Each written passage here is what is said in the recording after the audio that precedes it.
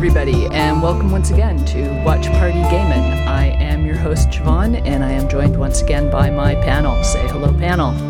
Hello, Hey. panel. And today we have Samaria. Hi, everybody. And Axel. Hello. And last and certainly most, Greg. Hello there. Most So least? today... most least, yes. No, least. least most, least whatever. English is weird. Yes, it is. So today we are doing episode 6, the very last day of the rest of their lives. And I was telling everybody before we started recording, this is my second favorite episode. My heart will always belong to the cold open of Hard Times, but the Aziraphale and Crowley in Heaven and Hell absolutely is a close runner for number 2. Oh, yeah. So we start the episode with a procession in hell.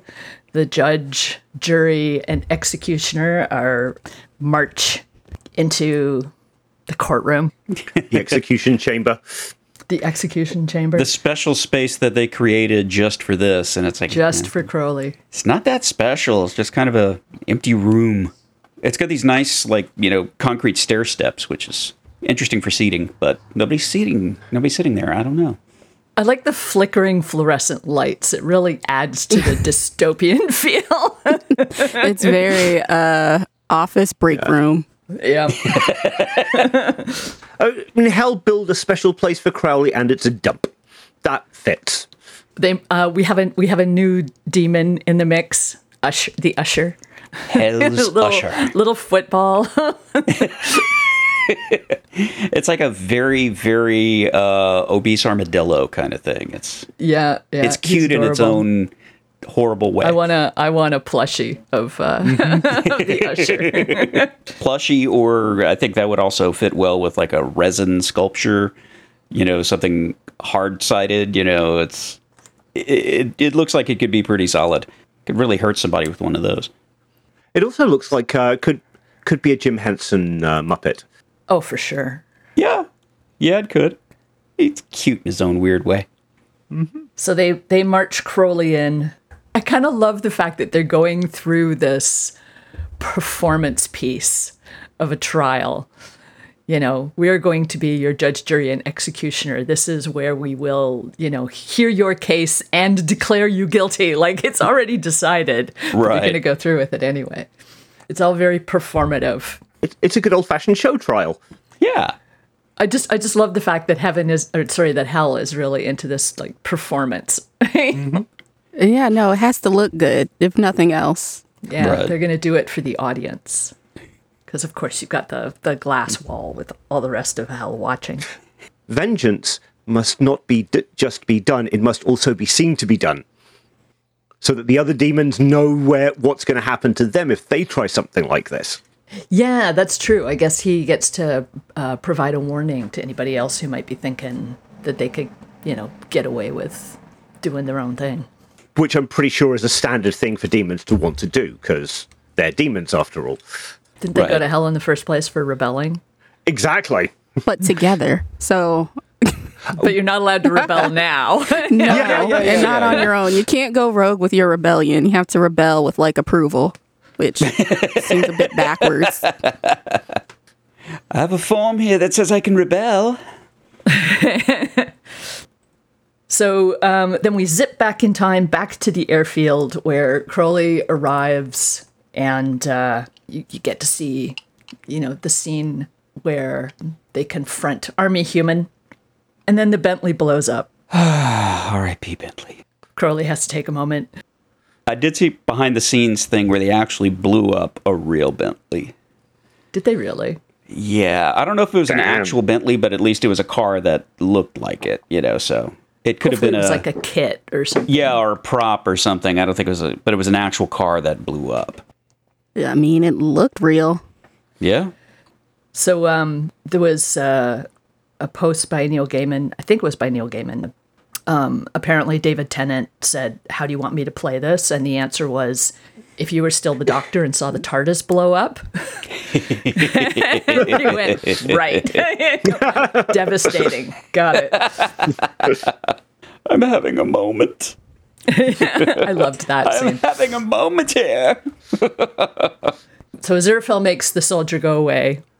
In the book, it says that he ends up back at his parents' place. They don't go into that in the show. Oh, that's nice. Give him a little leave. A little AWOL, but it's still leave. And then you see a couple of jeeps full of soldiers pulling up to the gate to deal with, whatever's going on at the front gate. And Crowley says, okay, I got to get over the car thing. We've got to deal with this. And there's a comedic moment where Aziraphale says, we must be ready to lick butt. It was very mom of him. Like, just getting things wrong slightly off. Very mom coded, as the kids say. Yeah, my favorite little bit of that is Crowley saying, it's kick butt for heaven's sake. Oh, I can't believe I just said that. And Aziraphale repeats it like he's memorizing, and he's like, oh, kick butt. So they never go into the whatever happens between them and the soldiers. They just completely skip that over. In the book, in the show too, they eventually arrive on the scene in one of those jeeps. So the soldiers lose that particular encounter, but they don't, show it to you what happens. Yep.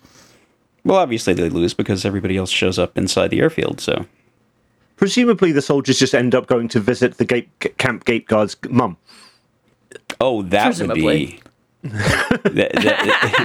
Surprise! They all end up back at their parents' house in America. No, at the one guy's parents' house, at the first. The one guy's parents' house, yeah. Yeah. There are worse places to end up. This is true. And no passport needed, no flight needed. It's great. Oh, yeah. Get a little home cooking, It's good. So then we jump to Arthur Young, who's like washing his car. And I love the fact that he kind of ducks down behind his car when he sees R.P. Tyler coming. It's like, fuck, you saw The me. neighborhood menace. Like, Yep. He doesn't just leave. Neighborhood watch. And R.P. Tyler says, don't blame me if your son starts World War III, and walks away laughing. The Doesn't irony know of how it. right he is. Yep. And then we jump to the credits. So I was trying to find in this episode a scene where you can see Arthur Young's license plate. And Greg's eyes just lit up. Yes, So I you noticed can't this. really see it in this scene, but It's coming up. if you it's look coming up. at We'll it get there. in the airfield, you get a better shot of it. We will get there. So then the credits roll. Next, you jump to them standing in the middle of the airfield, and Death says, he's here, and they start marching out of the control room to go and meet them. And I love the fact that they play this like Western music for this scene. It's very much Showdown at the OK Corral. Yep. Yep. And you get a nice little shot of Anathema's point of view, where you actually get to see the auras of the horsemen. And they're all very black and... Right. Although it seems Death's is just sort of neutral. It's just sort of white. So we get the face-off where Adam is like, this has to stop. I don't want this to happen. Death actually says, your existence demands the end of the world. And it's that thing that comes up over and over again, that of predestination versus free will. Like, because you're here, the end of the world has to happen. That is what you are for. Mm-hmm. That's your entire purpose. This is why you were here. You were here to start the war. Which is so sad. Yeah, it's like a kid peaks at 11. That's no good. And it kind of speaks to the difference between humanity and everybody else. Right. Because everybody else has a track. Humans don't. In theory, humans are the only ones with free will. Yep. But in the show, everybody does, ultimately. Yeah. It's just... So the difference may be that the angels, the demons, they're all pretending they don't have free will, that they are forced to do the things that they want to do. Mm-hmm. Right? They use that. This is their justification. I'm just following orders. Right. I am going to destroy the world. I'm just following orders. It's the great plan, but it's written. Yeah. But we've also talked about how humanity has rubbed off on Aziraphale and Crowley, and Adam grew up with other humans for 11 years. Yep. So if being human is infectious, then, he's been immersed in it. And we talked about this last episode, how him growing up in Tadfield with a family that loved him and friends that always have his back gave him something to care about and something to lose. Something that he wouldn't have had if he'd grown up in Warlock's environment. Right. And also, he's been given freedom his whole life to run around and do stupid things without parental oversight. Whereas if he had grown up the son of the the American ambassador, then his life would have been regimented and controlled. And he would have had security, even if his parents aren't paying attention to him, he would have had security guards on him all the time. Yeah, right. Yeah, much more controlled life. Yeah, helicopter parenting. I was about to say, even if he grew up like a regular kid in like the suburbs and not like in the middle of nowhere in this quaint little village, my gosh, like Gen Z's parents are like insane. Which I think it's very much so. Like, his upbringing is very much a the past thing, not a today thing. When we grew up in, let's say the 70s, 80s, this was normal. At some point, there was a change. Never knew where I was. I had a bicycle. Honestly, mine didn't either. I think I was like the last of them to really have like a free range childhood. Like the one rule is that you don't go somewhere without like someone else. And so I always had my cousins or my god siblings with me. But for the most part, like once we were gone, we were gone. We didn't have cell phones. Yeah. Yep. Parents' rule was very much the same. Like when the book was written, was about the beginning of the era of parental control over childhood becoming normal, right? Kid. Just I'm kind of wondering, was this a part of the writing thought process of this is a bad thing, or are we just interpreting it this way because it seems really obvious from 2023 as a distinguishing feature? Yeah, I mean, it would seem pretty normal back when the book was written in was it early 90s? Is that right? 90, give or take, yeah. Yeah, so, yeah, that was kind of the norm, growing up in the 70s and 80s myself, same thing. So it hadn't quite kicked in yet. The true panic over overprotective parent, not really panic, but the trend of overprotection for kids hadn't really kicked in. Aziraphale and Madame Tracy and Chadwell and Crowley all show up at that moment. And Crowley is saying, shoot the Antichrist, shoot him and you stop everything. But just between you and me, I don't think that would have worked. I don't think that at this point, Adam is in his full power. I don't think he's in any danger. Even if he weren't, I think it wouldn't have worked simply because nobody else would have let that happen.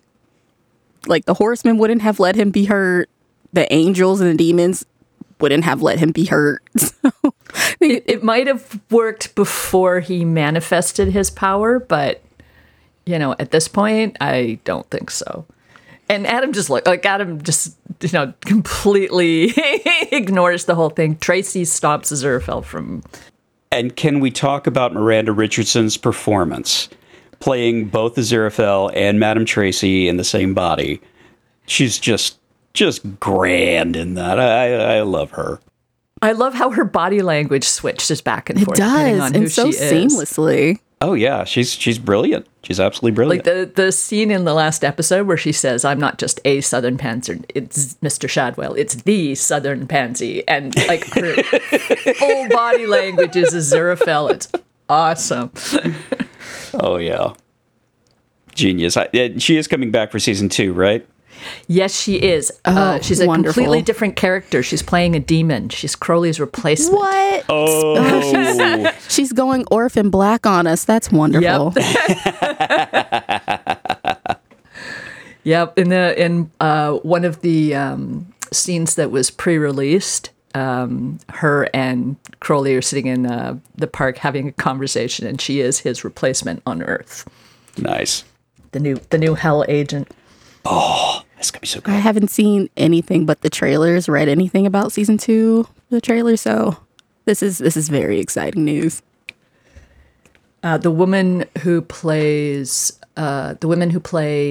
two of the nuns are also back in new roles. Yes. The woman who was Mary Loquacious and I think Sister Garrulous.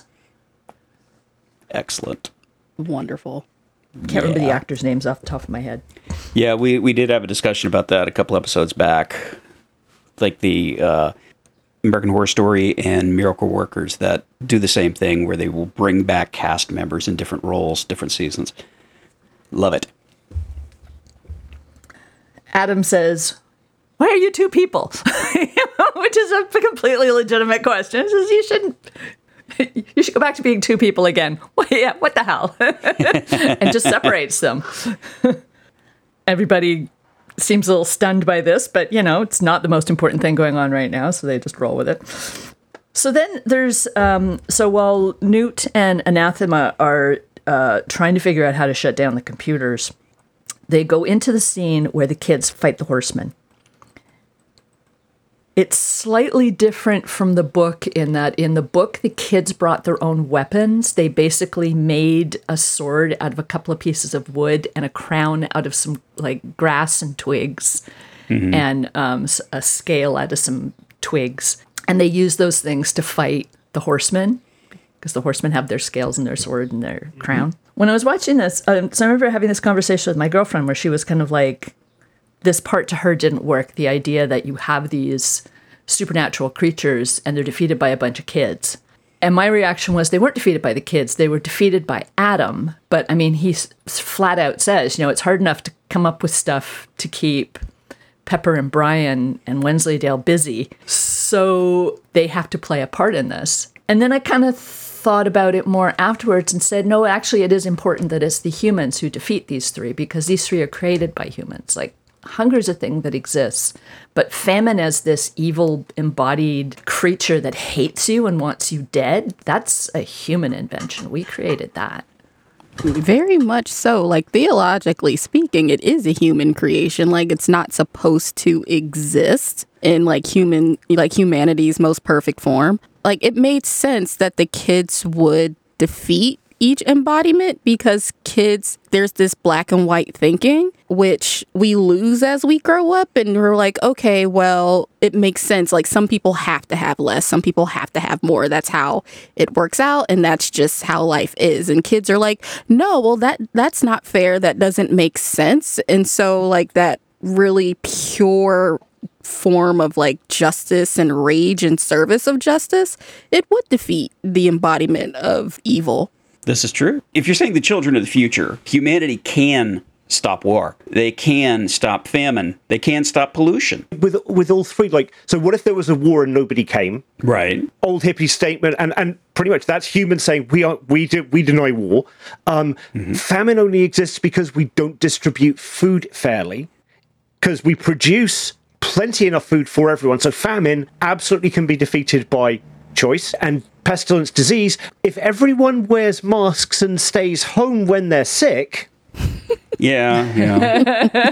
That'll never happen. And, we don't try to produce so much crap that we are getting, we're getting into bat caves, essentially, and grabbing new and exciting viruses. So, yeah, all three of them are largely the fault of human choice and human action. So human choice and human action can say no. We can, pollution can be stopped by us just stopping overproduction. And kids are very good at getting to the crux of the matter. Everything else is just detail to them. Yeah, willing the means to stop these things into existence it's idealism. I mean, it's straight up idealism. It is the perfect world. It's a utopia. And who's better at coming up with a perfect utopia than a kid? And all three of the kids have been prepped to be the antithesis for one of the three horsemen. That's presented right through the series. So it's the fact that they're there and They are Adam's four horsemen. Very much so. Yeah, we had discussed that before. At least the three horsemen, because death is natural, it's inevitable. But there's no defeating death. It's just something that occurs. Having Pepper get rid of war by saying, "I believe in peace, bitch." That's just perfect. That's just perfect for Pepper. She's just that character. It's fantastic. I just love the idea of like this angry little girl being like the opposite of war. I mean, it makes sense. Like, I get it, actually being the angry little girl who grew up into an angry, like, big adult. Yeah. Yeah. Aggressively peaceful. Yes, exactly. It's like we're fighting for peace. Yeah, there we go. So a little behind the scenes trivia. There's the scene where Famine and Wensleydale are wrestling, and the dog runs up and bites Famine in the leg. What a good So boy. the first time they filmed this, the dog got overexcited and bit David Tennant instead. So no serious injuries were had in the making of this episode. Just a minor dog bite. Could be worse. One nice little touch when pollution goes down. Miranda Richardson does this fanning motion like, wow, that stinks.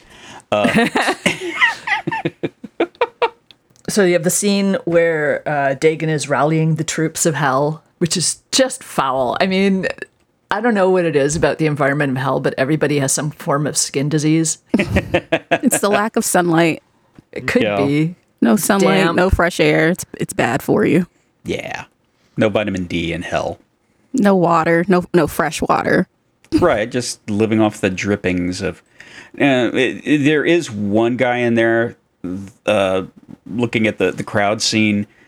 There's a guy in there that is a dead ringer for Billy Bob Thornton wearing a wig that my eye just goes to him every time. That would be a great Easter egg cameo. Just put me in the crowd in hell. Yeah. So the whole thing ends. Newt releases the computers because, as we know, he is deaf to technology. And the only member of the Horsemen who remains is Death. He basically says, "You cannot destroy me because doing so would destroy the universe." And he fucks off. Yep. with a great monologue from God. It was very pretty. It was. It was like a the gorgeous colors. scene. Yeah. Death is just so dramatic. Yeah, I know. Drama queen. Jeez. It's just funny to me. Every time Death is on screen, I laugh, which out of context sounds terrible. So you're laughing in the face of death? I mean, what better way to go? Exactly. I didn't realize you were such a daredevil. I laugh in the face of death. So Newt and Anathema come out to gather with everybody else on the airfield, and Crowley calls her Book Girl, which I think is hilarious. Army human, Book Girl. Book Girl. Hey, Book Girl, catch. So what I thought was funny about this scene is Anathema is like, tell us what's going on. It's a long story. Try me. So Aziraphale starts with, well, first I met Crowley in the garden. Like, that's where the story... He said he went to the beginning. In the beginning. How much time do you have? Well, in the beginning was the war. He doesn't even start at the beginning.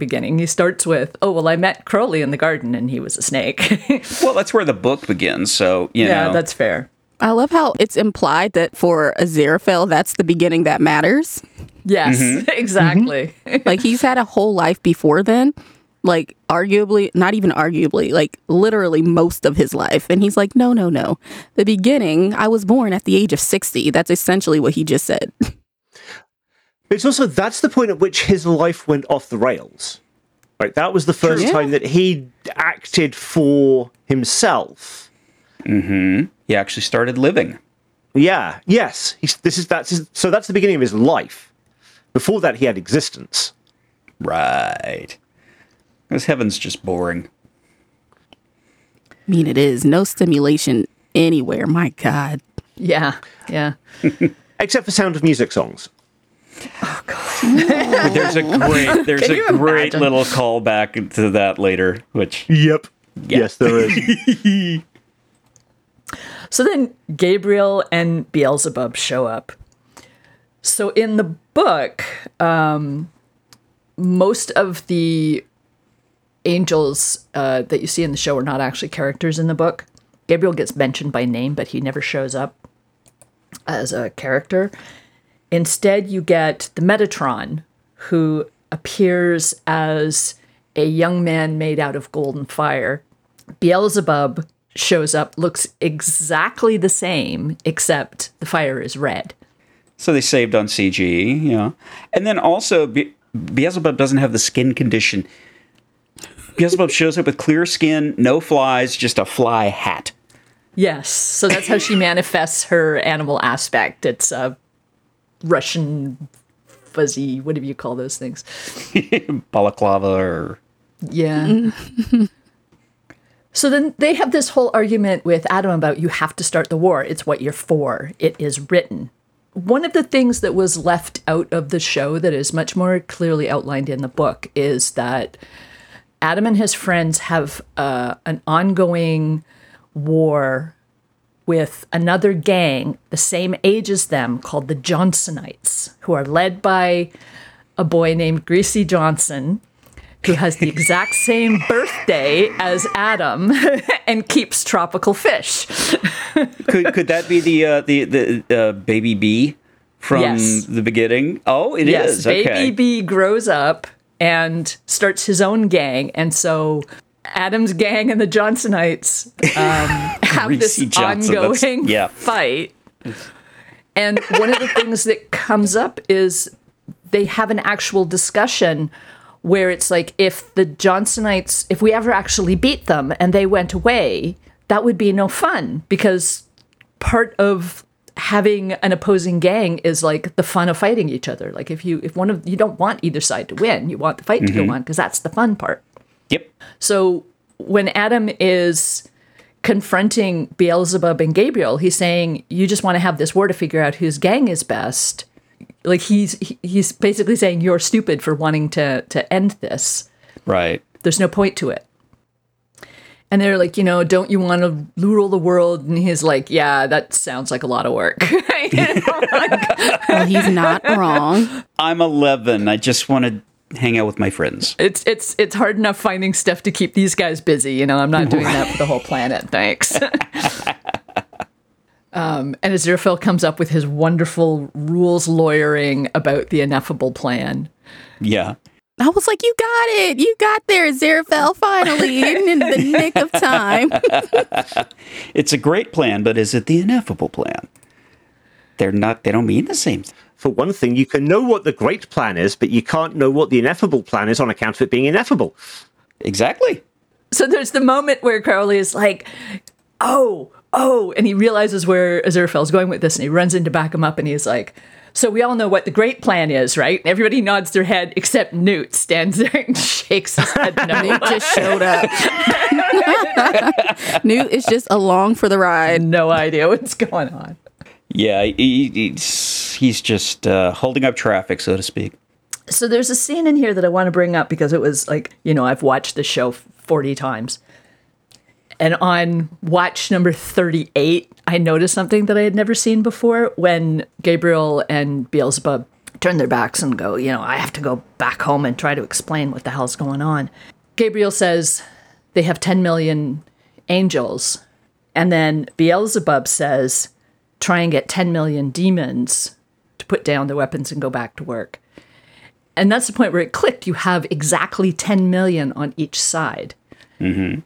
When God caused the demons, the rebellious angels, to fall, she split them exactly in half. Like, that could not have been a coincidence. Mm-hmm. It was intentional that both sides have the exact same forces. Mm-hmm. So, like I've been saying all along, I don't think Crowley knows why he fell. And I think that explains why. You have a lot of demons who maybe weren't necessarily bad. They were just in the wrong place at the wrong time, or they had bad friends, or they were just a pain in the ass. And they ended up falling because she needed to make up those numbers. And that also explains why Aziraphale never fell. For all the shit that he's done, for lying to God, for giving away his sword, for, rebelling against heaven, he's never going to fall because the sides are already set. The sides were set way back when she did the original fall. She needed the same number on both sides.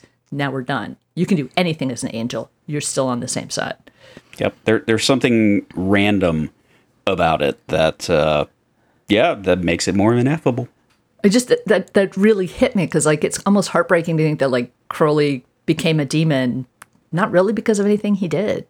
He's a victim of circumstance. And the way he's terrified of Satan. Yeah. The way I noticed that in this scene, he speaks of God where he's like, I still respect God. I still yield to God. God trumps things in a way that I feel like a normal demon wouldn't talk about God versus Satan where he's like, oh shit, oh fuck, I gotta get out of here. I gotta go. And it seems a bit backwards. When I sat back and really thought about it, I was like, that seems wrong for a demon. Crowley was just his tone and his choice of words, I felt like affection almost. It was weird. Yeah, the scene where Satan is coming and Crowley almost gets yanked down to the ground. So some people have said that it looks almost like he's being pulled. He has a necklace that's chains, links, and it's almost like he's been yanked down by his chains. Yeah. He's definitely in real physical pain. And it didn't seem like a voluntary move. Oh, guys, watch out. He's coming. No, it was kind of yeah. And Crowley gets his swear. We have 3 swears in the show. Aziraphale got the first one. Crowley got the second one. We are fucked. Mm-hmm. Shadwell gets up there and says, anyone who wants to hurt the whore of Babylon has to go through me. Oh, Mr. Shadwell. He's got the weirdest love language, I swear. He does. Such a freak. So there's a scene where Aziraphale is holding his sword and he looks at Crowley and says, come up with something or I'll never speak to you again.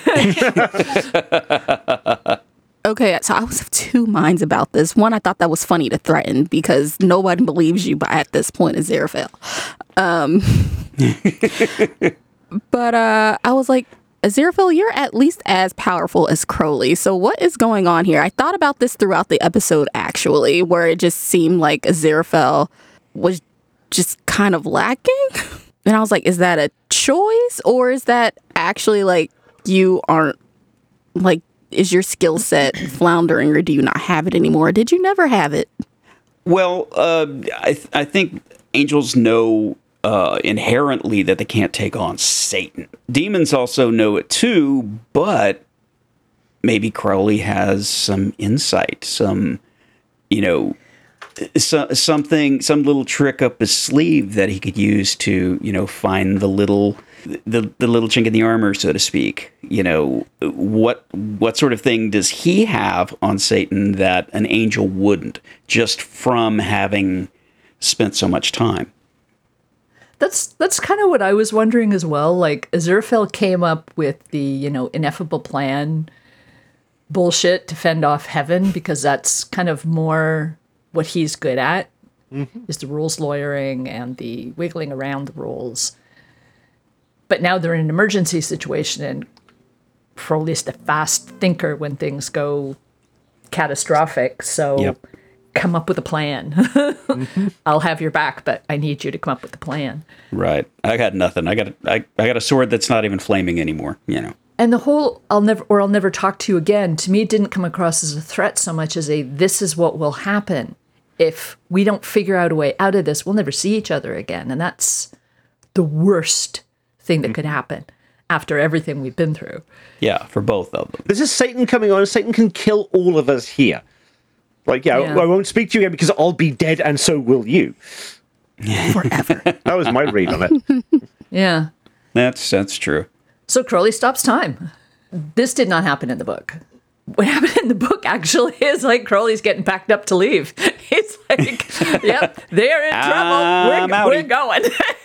and Aziraphale's like, no, we can't. We have to help. And so Crowley's like, all right, I've got your back, Angel. And so like this whole thing where they pull Adam out of time, I think it works really well. I think it like effectively gives Adam a minute to breathe so that, you know, he can come up with this plan to defeat Satan, which is something that he didn't get in the book. It is kind of weird to have this guy who like rolled up in a Jeep and tried to kill you and now saying, okay, I've got your back. But hey, It's been a weird day. He was desperate. He was running on fumes. And Adam, at this point, I mean, he's seen death. And, you know, he's seen the four horsemen of the apocalypse. All of a sudden, these two guys, one's an angel, one's a demon. Okay. You know, like, your day just isn't going to get any... It can't get any weirder and hasn't... This might as well happen. And in fact, he's also seen Beelzebub and the Archangel Gabriel, like, yelling at these two guys. So... He's just kind of taking everything in stride because why not? What else you gonna do? Yeah. And because also that's the way he's grown. It's the way he's grown up, right? Like, you know, he lives in the world. He reacts to the world. He just is. That's like he's got a great imagination, and his world has been his imagination. So anything is possible. This is entirely possible. That all of a sudden I'm standing in the desert right outside the Garden of Eden talking to these guys. The sword's flaming again. I did notice that. Yep. Yeah. It's a roll tide moment. I mean, what else you gonna say? All right. Sometimes you just gotta say, what the fuck? And it also makes clear that Adam is, like, you've got angel, devil, human. Like, it's making it clear that Adam is a human. Like, that's what he is. And he has a little angel on one shoulder and the little devil on Right? the little devil Fred Flintstone on the other And shoulder. both of them want what's best for him. Yeah. You know? So they get zapped back into time, and Benedict Cumberbatch comes out of the concrete. Which would be terrifying in its own right. That is Benedict Cumberbatch. That is I don't know if he's doing like, yes. motion capture or anything, but it's definitely his voice. Done up in prosthetics and rubber foam and the whole bit. It's all CG, so I think he's just Is doing it? the voice. You know, it's not like a smog kind of thing. He's just in the booth. So what I thought was funny about that scene, he's like, "Where is my rebellious son?" I was like, oh, you don't like it when it's you, huh? I was like, oh, you get the kid you deserve, huh? Shoes on the other hoof. What's that parental curse? Maybe you have children Just like that put you through what you put through me. Put me through. Yeah. I relate. And Adam's response is just brilliant. You're not my real dad. You know, a real father doesn't show up when you're 11 years old to give you shit. I was like, I'll put in the anti and antichrist. The literal opposite of what Jesus did. And because he has all this power, that becomes true. And Satan all of a sudden is just like, bang, Yep. gone. Reality listens to him. Yep. And his real dad appears. In his car. In the Sid Rat car. What the hell is going on here? You can finally see his license plate. Sid Rat, TARDIS backwards. Yes! Nerds everywhere rejoice. Brilliant. You gotta wonder what it's like for Mr. Young. He goes to pick up his kid, and there's all these weirdos, hanging around on the airfield. Bunch of passed out soldiers all over the place. One guy holding a sword, another guy holding like a starting crank for a 1934 Bentley. Yeah. He's just picking up random pieces of metal as weapons. Sid Rat is also the name of the knockoff TARDISes used in the final Patrick Troughton Doctor Who story, the War Games, which is about, I think it's a species who have basically kidnapped armies and soldiers from throughout time and space and have them fight each other for funsies. And they have like I think a pet kidnapped Time Lord or like who has built these like knockoff TARDISes that are called Sid Rats. A pet rat named Sid. That's also where Sid Vicious got his name. Wasn't that it? Like John Ritchie went up to pet John Lydon's rat and he bit him and it's like, Sidney's just vicious. Hey. Yep. I believe that's right. That's strange. That somebody would steal something from Doctor Who? Really? No. Right? No, who would do that?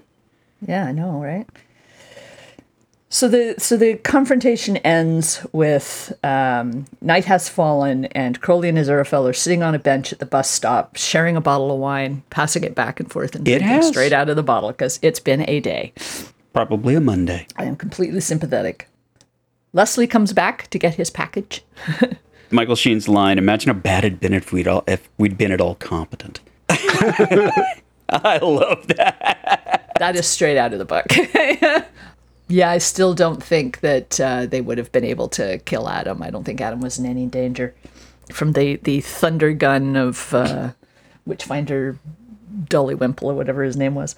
So they have this really heartbreaking scene where Crowley reminds him that his bookshop burned down while he was in heaven, and you can come and stay with me. We're on our own side now. It's a callback. Bittersweet. So some questions came up because in the book, when they're facing Satan, they hold hands. They're like, all right, we're in this together. And they take each other's hand. And somebody said, so they held hands in the book. Did they ever hold hands in the show? And Neil Gaiman said they did, but you have to watch very carefully because it goes by really quickly. And so somebody confirmed that when they actually get on the bus and sit down, Aziraphale goes to sit next to Crowley and takes his hand. Yeah, that is a really nice moment with the delivery driver with Leslie. If I was telling my wife what happened today, she wouldn't believe me. He's like, yeah, pretty much. Not at all. And I wouldn't blame her. Yeah, so all the gear goes back into storage for the next round. Armageddon 2, Electric Boogaloo. So for the second half of this episode, most of it focuses on what happens to Crowley and Aziraphale afterwards. None of this is in the book. In the book, they just basically say, well, I think, our bosses are embarrassed and just kind of want to brush it under the table. And so there's never any mention of any repercussions. So because all the characters go their separate ways, there's a lot of back and forth. So rather than follow it scene by scene, I figured we could do it character by character. So let's start off with Shadwell and Tracy. That is such a sweet love story. Mm-hmm. I don't see it. In its own weird, horrible way. It's like Shadwell just does not get that he's been falling in love with her this entire time, or he's loved her this entire time.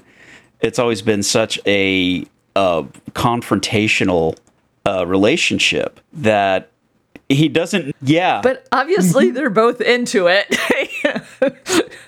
But he does not know how to deal with it at all. Every look on his face is just terror.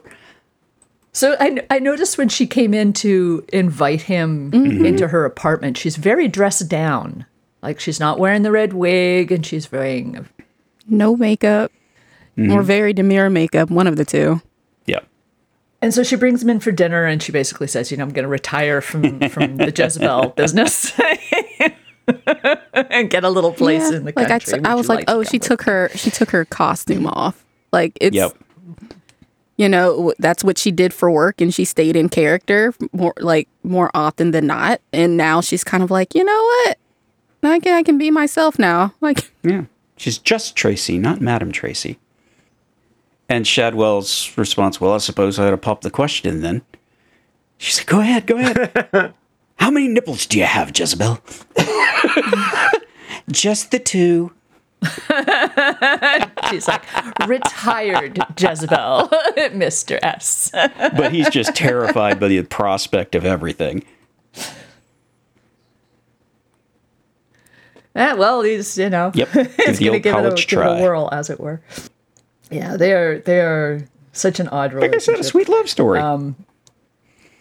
Like when I wonder if he ever stops calling. Well, they're her getting a little her den of bungalow iniquity. together, Like, so, it'll be the bungalow of iniquity. Their bungalow of their iniquity. den of iniquity.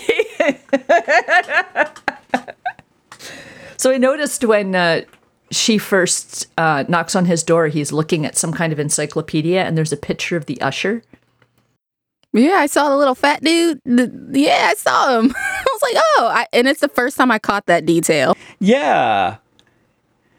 It's like, what book is he reading? He is a documented demon. Well, ex-demon now. Yeah, Unfortunately. he's not anything now. Yeah. The usher has been ushed. See, I can't see Usher being like an angel. Like, what did he been a look like before he fell? Yeah. Oh, a sheriff would be the ugliest kind of demon too. They're kind of ugly Yeah. as angels. But in the sorry, I've got that scene pulled up. The in the drawing in the book that he's reading, he's got little glasses, and I think they were drawn on. I'm seeing notes, from other pages coming through. So he drew little glasses on the usher. That's cute. That's kind of a bit of a shout out to Anathema drawing This on is the true. cover page of Agnes Nutter's And Prophecies. no one stopped her. Yeah, Well, it's 300-year-old hers, book, and it's her she's drawing on birthright. it. She might as well. So next, we go to Anathema and Newt, waking up together in the morning, and we find out why Newt's car is named Dick Turpin. Beautiful. It holds up traffic. I figured you'd like that Yep. joke. It's the ultimate dad joke.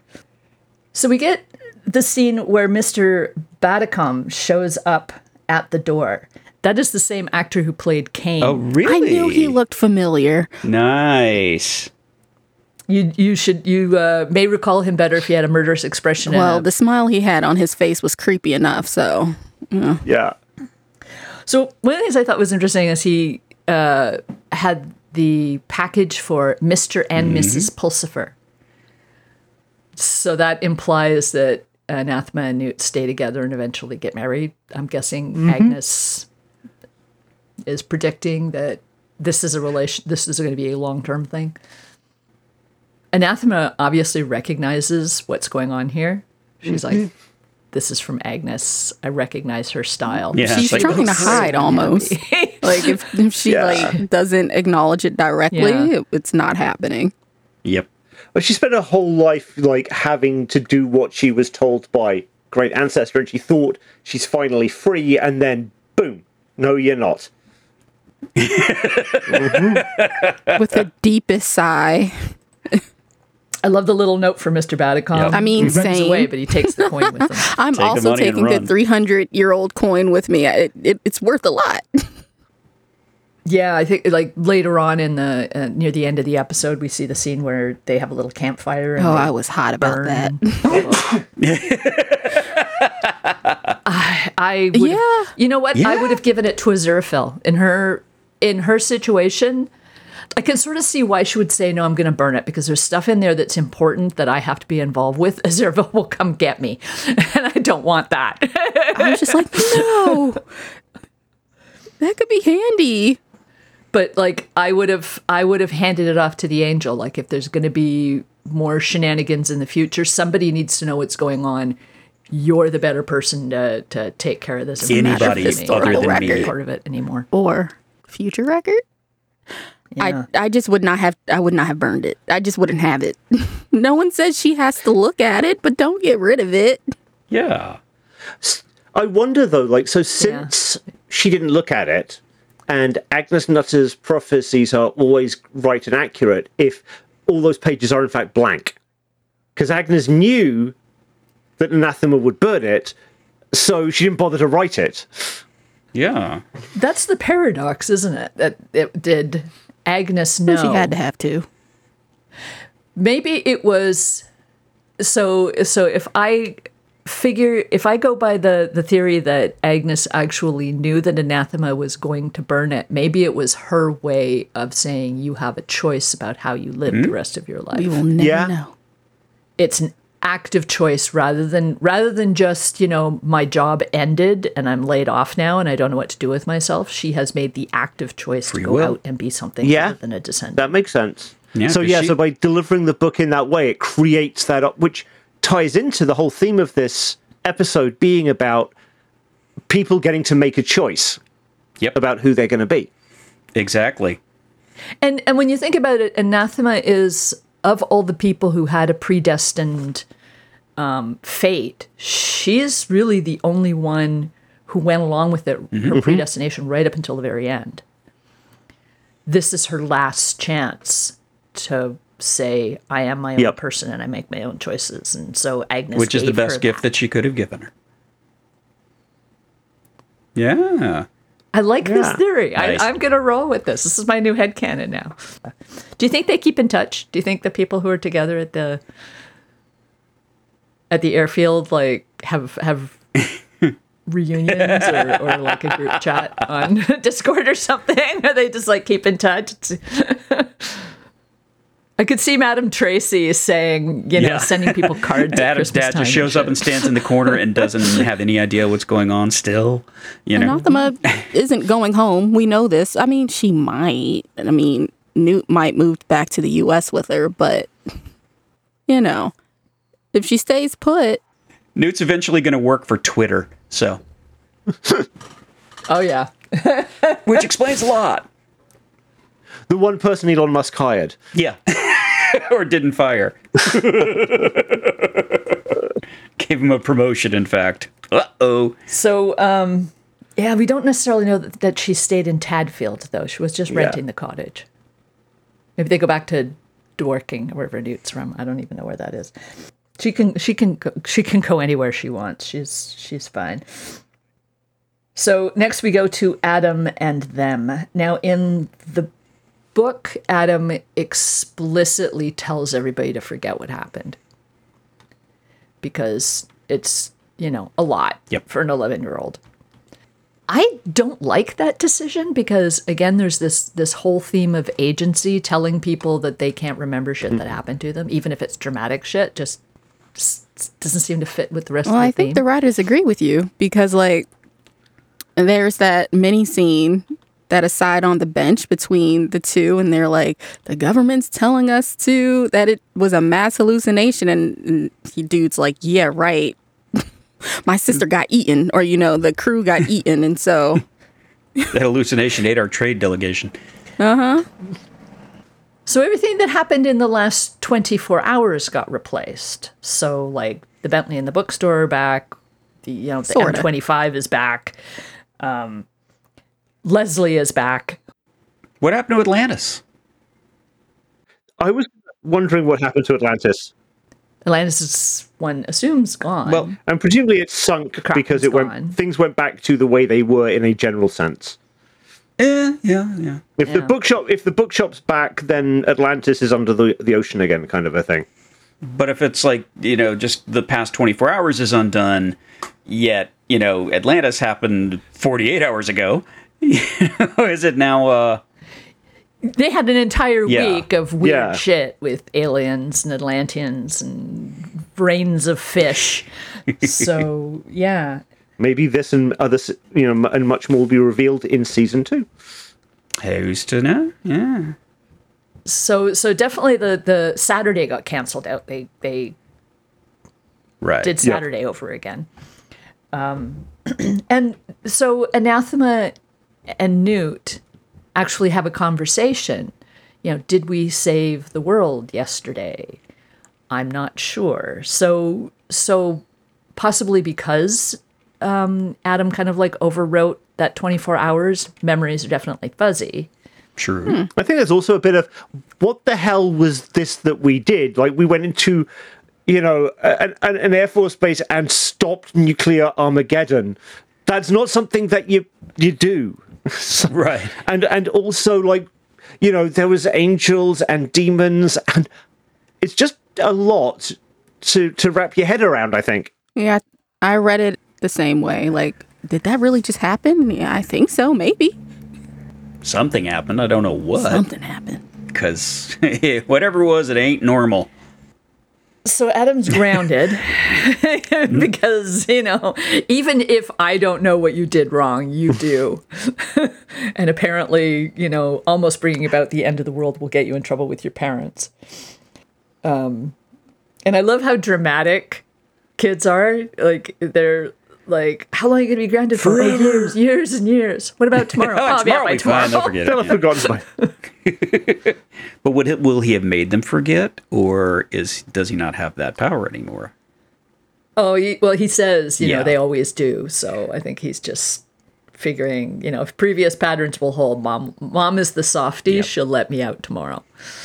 So I swear to God, like I said, I have watched the show 40 times, and this is the first time, my first rewatch, where it kind of clicked that the very last scene with Adam is him being disobedient and leaving the garden and stealing an apple, and I'm like, so how much more obvious can symbolism be? And I just And what was the Very voiceover? obvious. Told was us the basically what was going on. What was the voiceover? There hasn't been an apple that wasn't. There never was an apple, in Adam's opinion, that wasn't worth the trouble you got into for eating it. This kid has never had a Red Delicious. It's because he lives in, a magical world. where he's eating apples right off the tree. He's living in a world where the people are supposed to live in, not one that's been screwed up by the machinations of heaven and hell. Or An humanity. apple from a tree he's not supposed to be eating an apple from. Mm-hmm. Yep. No. No subtlety there. And yet, Oh, come on. Be nice to Siobhan. I didn't spot it either until, I hadn't spotted it until Siobhan mentioned it. I'm like, yeah, how dumb am I? It's okay. I used to get questions wrong on tests all the time because the obvious answers seemed too obvious to me. So I thought it was a trick question. Yeah. Oh, yeah, Yep. yeah, I could see that. So I'm just, I'm just going to say this is a trick.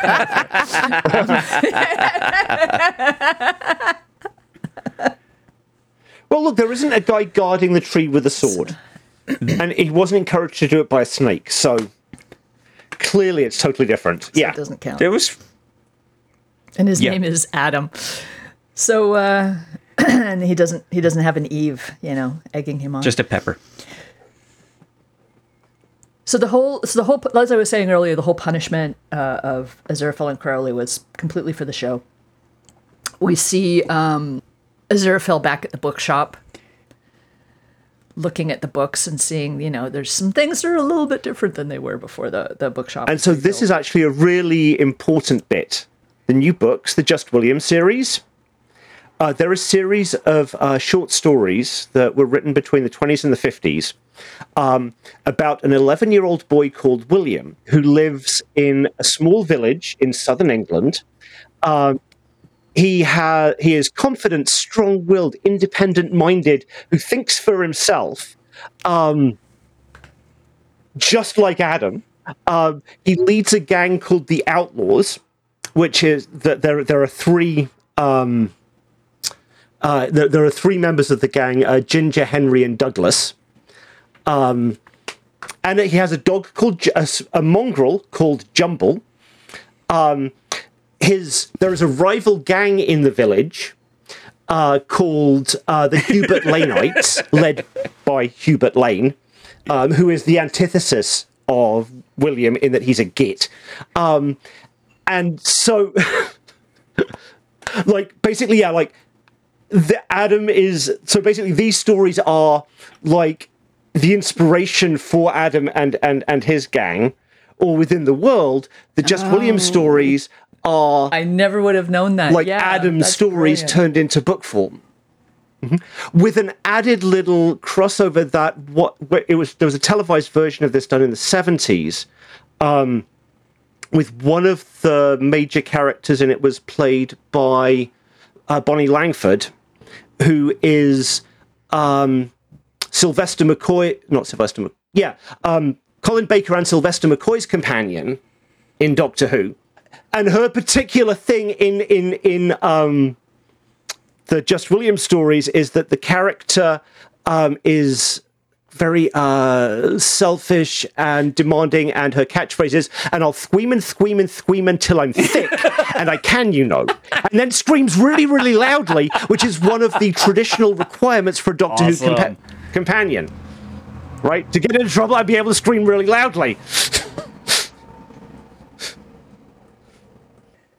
So Aziraphale goes back to the bookshop and sees that his bookshop is still in one piece. And then we get the scene where Crowley comes out of his apartment and sees his Bentley. He doesn't get in the Bentley. Yeah, he hails a cab. And that was the moment that I said, hang on, because Crowley would never take a cab if his Bentley was right there. So I don't know that I would say that I knew that they had body swapped, but I knew right away that there was a plan. Something was going on. Yeah, be careful which face you choose. And then when you see them in the park, then when you see them in the park together and they're talking about what happened, Aziraphale's body language is all wrong. Aziraphale's circling Crowley. So, like, I don't know if you've noticed in some of the other scenes where they're together, like you especially see it in the Globe Theatre. Crowley does this thing where he circles Aziraphale for a couple minutes before he settled. Almost like he kind of looks around and like it's almost a protective movement, looking for angels, looking for demons. I'm sure it is a protective movement, right? Like, Aziraphale, being an angel, assumes that everything is fine. When you're a demon, everyone's potentially an enemy. There's a couple of clues there about what the plan is. I wonder if it's Aziraphale who likes the strawberry lollies, and the demon is into the vanilla with a flake, which looks like either a churro or a Kit Kat. I'm not sure. Flakes are chocolate bars. They're you know how arrows have all the bubbles in them? Flakes are kind of like that, but it's very puffy, lots of air. They don't have them in the US, obviously. Flakes are like essentially strands of chocolate, like bundled together like a rope, kind of a thing. I'm sure there's something here, but I don't know. Yeah. The candy. So yeah, it sounds one great. of those It's shoved hot. into a vanilla ice cream ice cream sounds brilliant. Strawberry popsicle sounds good too. So they get kidnapped. Aziraphale, they see death first of all in the park, which is like, oh, that's a bad sign. And then he turns around and Aziraphale's getting dragged off. And Aziraphale is dragged off to the Sound of Music. Yeah. Renegade angels all tied up with strings. These are a few of our favorite things.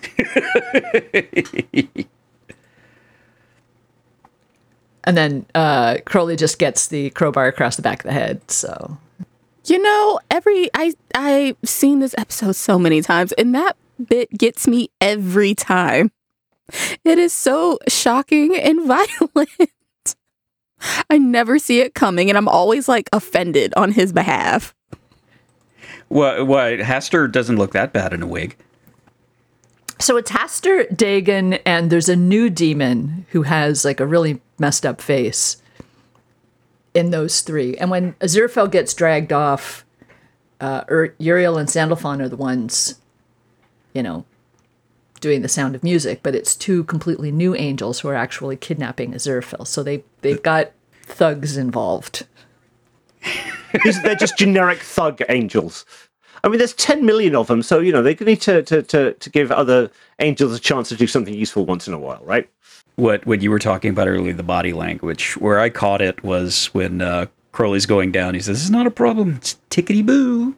That's where I caught it. I was like, ooh. Yeah. Right. That's not really Crowley. Crowley would never say that.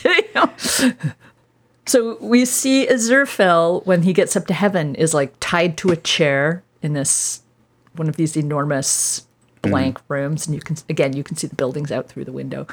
What I remember most about this scene is Gabriel is so pleased with himself, and he says, "You'll never see this coming." Except for they did. Like, They do, obviously. he's so giddy that he doesn't like. As I feel like Crowley as Aziraphale is much more obvious than the other way around. Even though I guess if you're paying attention, you know what to look for. But I'm like, the way Crowley as Aziraphale is acting in this scene, Gabriel should have known something was up because Aziraphale never shuts up. God bless him, and he his expression when it comes to the angels is always like apologetic or terrified. He's very animated, but none of them are just pure hatred. And the way Crowley as Aziraphale is looking at Gabriel and the rest of them is just kind of like, I can't wait to fuck you guys up. Like,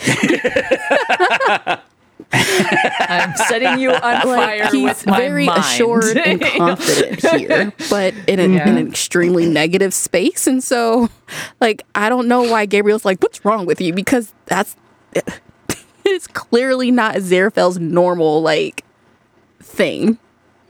It's because Gabriel is an executive.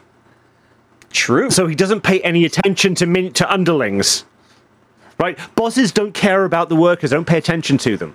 At all. Like, and applies on both sides. They see how the person has acted when they were pretending to be an obedient soldier.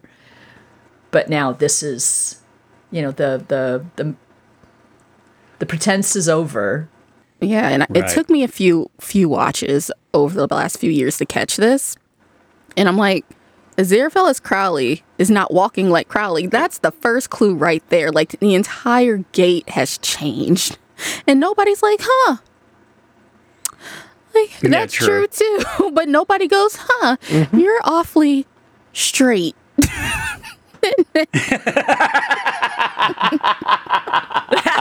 Does that not just occur to you? This is someone who has never danced a gavotte. Way too straight to be Crowley. Yeah. Like, he's very upright and walking, like, from point A to point B in a very, like, she's straight. Yeah. Like, he is not going to fail, the drug test, the walk a straight line. So I can, like, he's not going to fail that. Crowley will every time, but, not Aziraphale as Crowley. And I'm like, sober or not. Y'all are not paying attention. So it's an interesting piece of acting because Michael Sheen is not playing Crowley. Michael Sheen is playing Crowley pretending to be Aziraphale. And it's Aziraphale, not as Aziraphale really is, but how Crowley sees him. So, there's that self-confidence and that self-assuredness. Crowley sees that in Aziraphale because he interacts with him on a regular basis, right? They spent 11 years practically living together when they were raising Warlock. When he was working as the nanny and Aziraphale was the gardener. They have a very different relationship than anybody else in heaven has with Aziraphale. And so this is him acting as the Aziraphale that he knows, not the one that heaven knows. That's good. Yeah, he hasn't seen him in that context of interacting with angels. So it's like, this is how he always is. Well, not when he's really dealing with angels, Not in heaven, because heaven scares him. Like, he's very... Right. And I think there's also an element in which, like, they can't... They're not perfect actors, so some elements of their own personalities are going to creep out.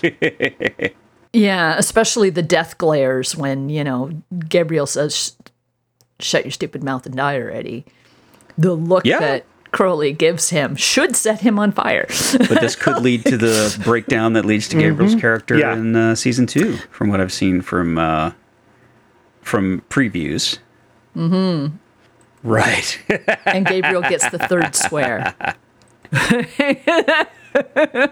Don't talk to me about the greater good, sunshine. I'm the Archangel fucking Gabriel. I'm the boss. I decide what the greater good is. And we get another shot of the disposable demon who comes up and delivers the fire. There is the scene where Crowley, as Aziraphale, blows fire at them. You do see Gabriel put his arms out in front of the other two angels. So he does try to protect his people. So the whole time this is going on, Crowley's in hell. having a great time. Aziraphale as Crowley is in hell. There's nothing you can do to me here. So both of them start off almost worried. Like I first of all, I think maybe they're not 100% sure they're going to get away with this. And secondly, there might be some worry about, is the Hellfire going to damage Aziraphale's body? Is getting in the water going to hurt Crowley's body, even though I know it won't hurt me? Well, it's not like they're possessing each other's bodies. They're just taking on the form. Yeah, I guess so. I'm kind of fuzzy where that ends, and where it, like, if you're an angel and you can just like look like anything you want. I was thinking that last night, and I've never thought about this in the last 4 years I've been watching the show. I was like, y'all don't. So is there nothing like quintessentially like a demon or an angel that makes it clear which one you're looking at? Because they should not be able to fool. At least an archangel shouldn't be fooled. You notice that they have to touch to trade places. They say swap back, and they have to take each other's hands to change their form. So it's more than just an appearance. There's something that they are swapping. Yeah. And like, I mean, they're both the same thing. They're both the angels originally. Right? So, and I think part of the point of this is that the two sides are the same. Right? They're both armies hell-bent on war. Like, they are heaven or hell-bent on war. The leaders are the same. Right? Like, so the fact that they can't tell the difference, or that they can disguise as one another, makes sense, because they are, ultimately, it's just which uniform are they wearing? Right. Right? You know, like, an American puts on a Soviet uniform, a Soviet puts on an American uniform. Can you tell the difference? No, they're soldiers. You know? And then the other, and from the other point of view, it's that the top, you know, the management don't see the workers as real people. They don't care. They don't look closely at them. They don't pay attention. They don't really know what they look like. They don't, because they don't care. They don't, you know, they are just pawns to be used in their games. These are two rebellious pawns, so they grabbed the rebellious pawn that they wanted. They didn't think about the pot, and they're so, you know, they have their own so cunning, clever plan. Yep. They don't assume that, you know, like Aziraphale or Crowley could have their own cunning, clever plans too, because they're just stupid pawns, right? Like, think of these guys as billionaires, right? You know, who are perfect. These are the kind of people, like, you know, Gabriel and Beelzebub would be perfectly willing to get into a submarine called Titan. So one of the things that as an illustration of your point that, you know, they don't actually care about these people, Hastur murders Usher. So, like, Crowley's on trial, and one of the crime, you know, the traitor's trial, and one of the crimes was killing Ligger. No, I don't think he can. I guess did not get recreated in the last 24 hours.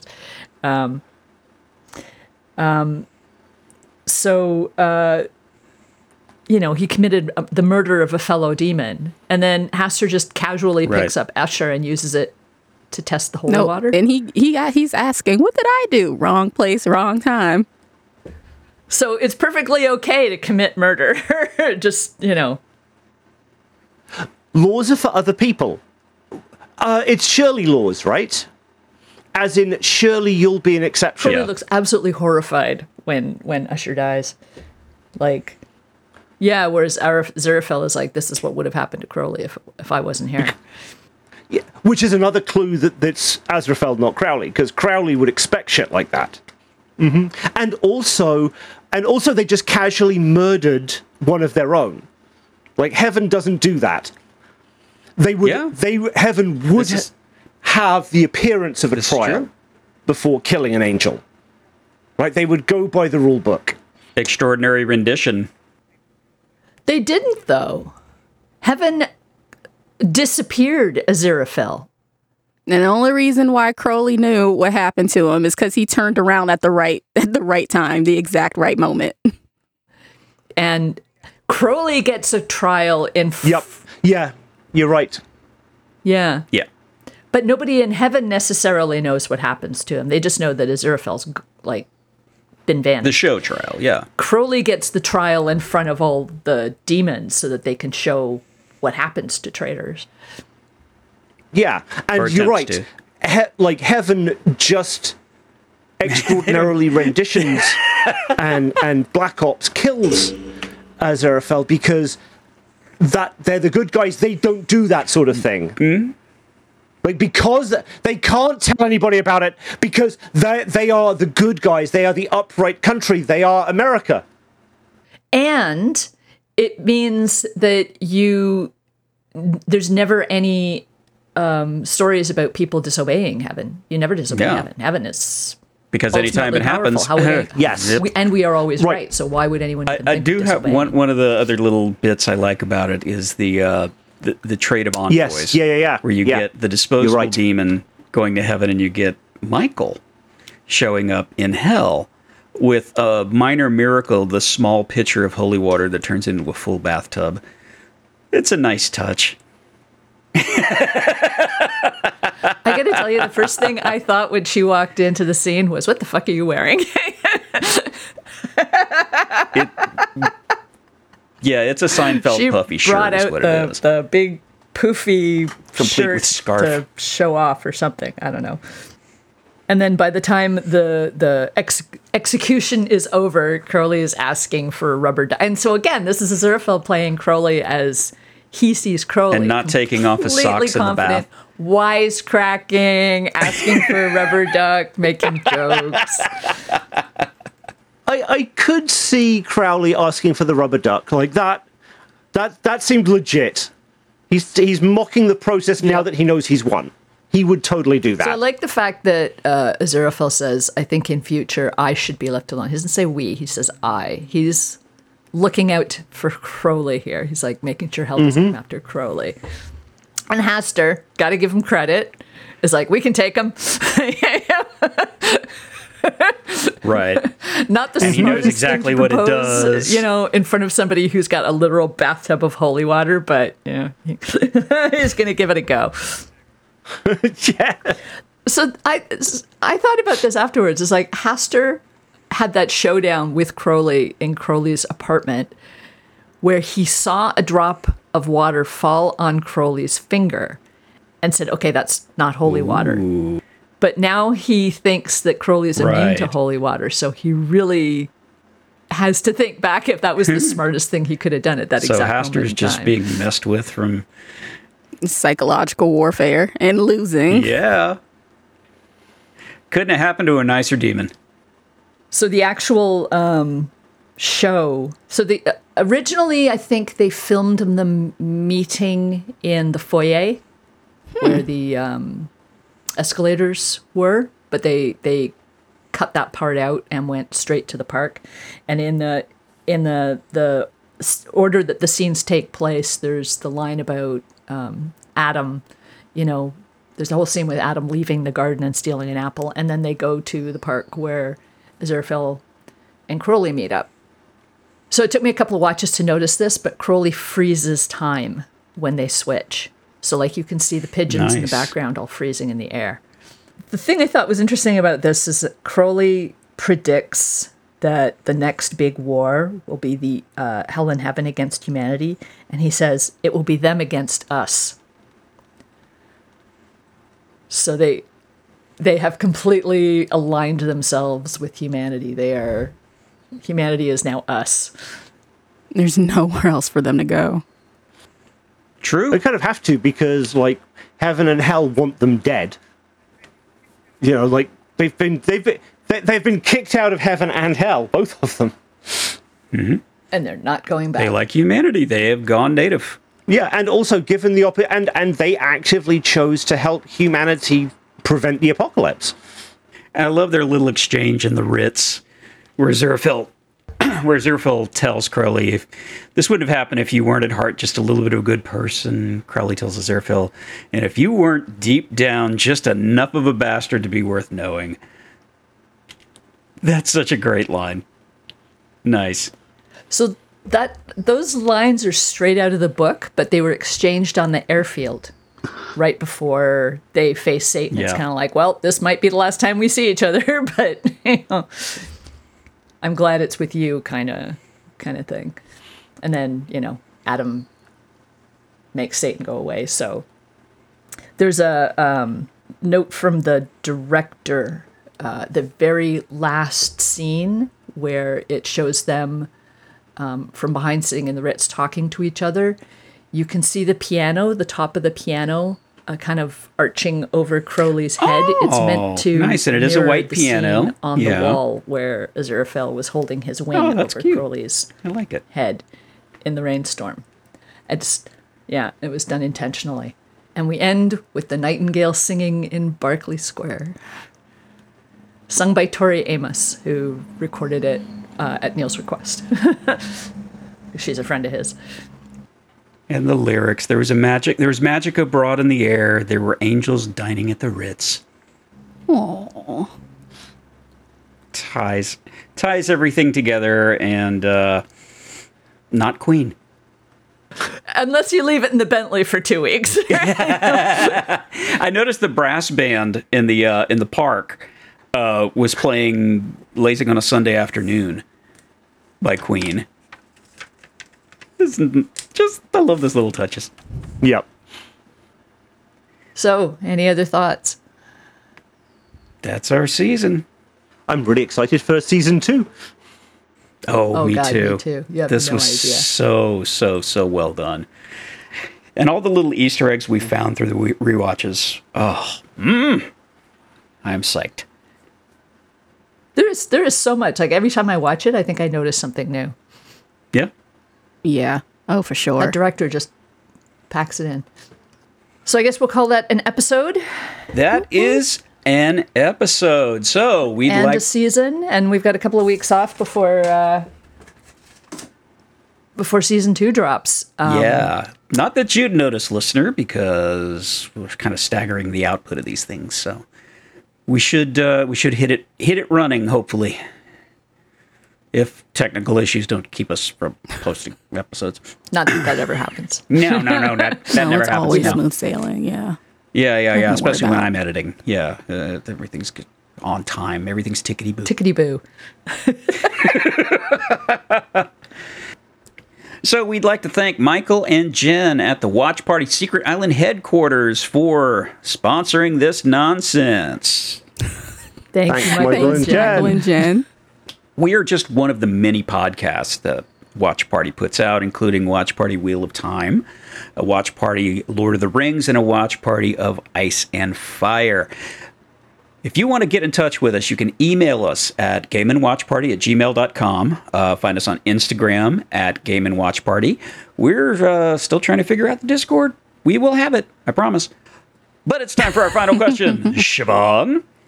So, final question. If you were to have a license plate that said something when read backwards, what would yours say? Mine would say "in its RAM," which is martini backwards. I'm going to have to go with Taco Cat because I like it either way. It's the same backwards and forwards. It's a palindrome, just makes people think. I don't know how this would read backwards, but I would go with "made you look." See, I was waiting for Roll Tide to come out of your mouth. The thing is, it's probably taken somewhere in the state, and so I wouldn't be able to get that anyway. Would that be edit lore? Yeah. Edit Maybe. lore. Edit lore, like, oh, that's so clever. But every version, I've seen so many versions of Roll Tide. I don't know how people keep inventing new ways to say Roll Tide on their license plates. There's only so many letters and so many numbers that can take the place of letters that you have. I have no idea how you would fit this on a license plate, and I have no idea what it would say backwards, but I'm going with vagina dentata. Oh. I have scarred Greg. yeah. I'm trying to picture it backwards, but then I pictured it forward, and I was like, oh. Imagine that coming rolling up towards you in your rearview mirror. Oh. I love Surprise. how it would get through the sensors too, because I don't think anybody would, like, if you're just a bored, overworked, underpaid clerk at the local MVA, like, they'd be like, yeah, sure, approve. Having no idea Why not? what Yeah. you're trying to say. They're doing something clever. I know it. Whatever.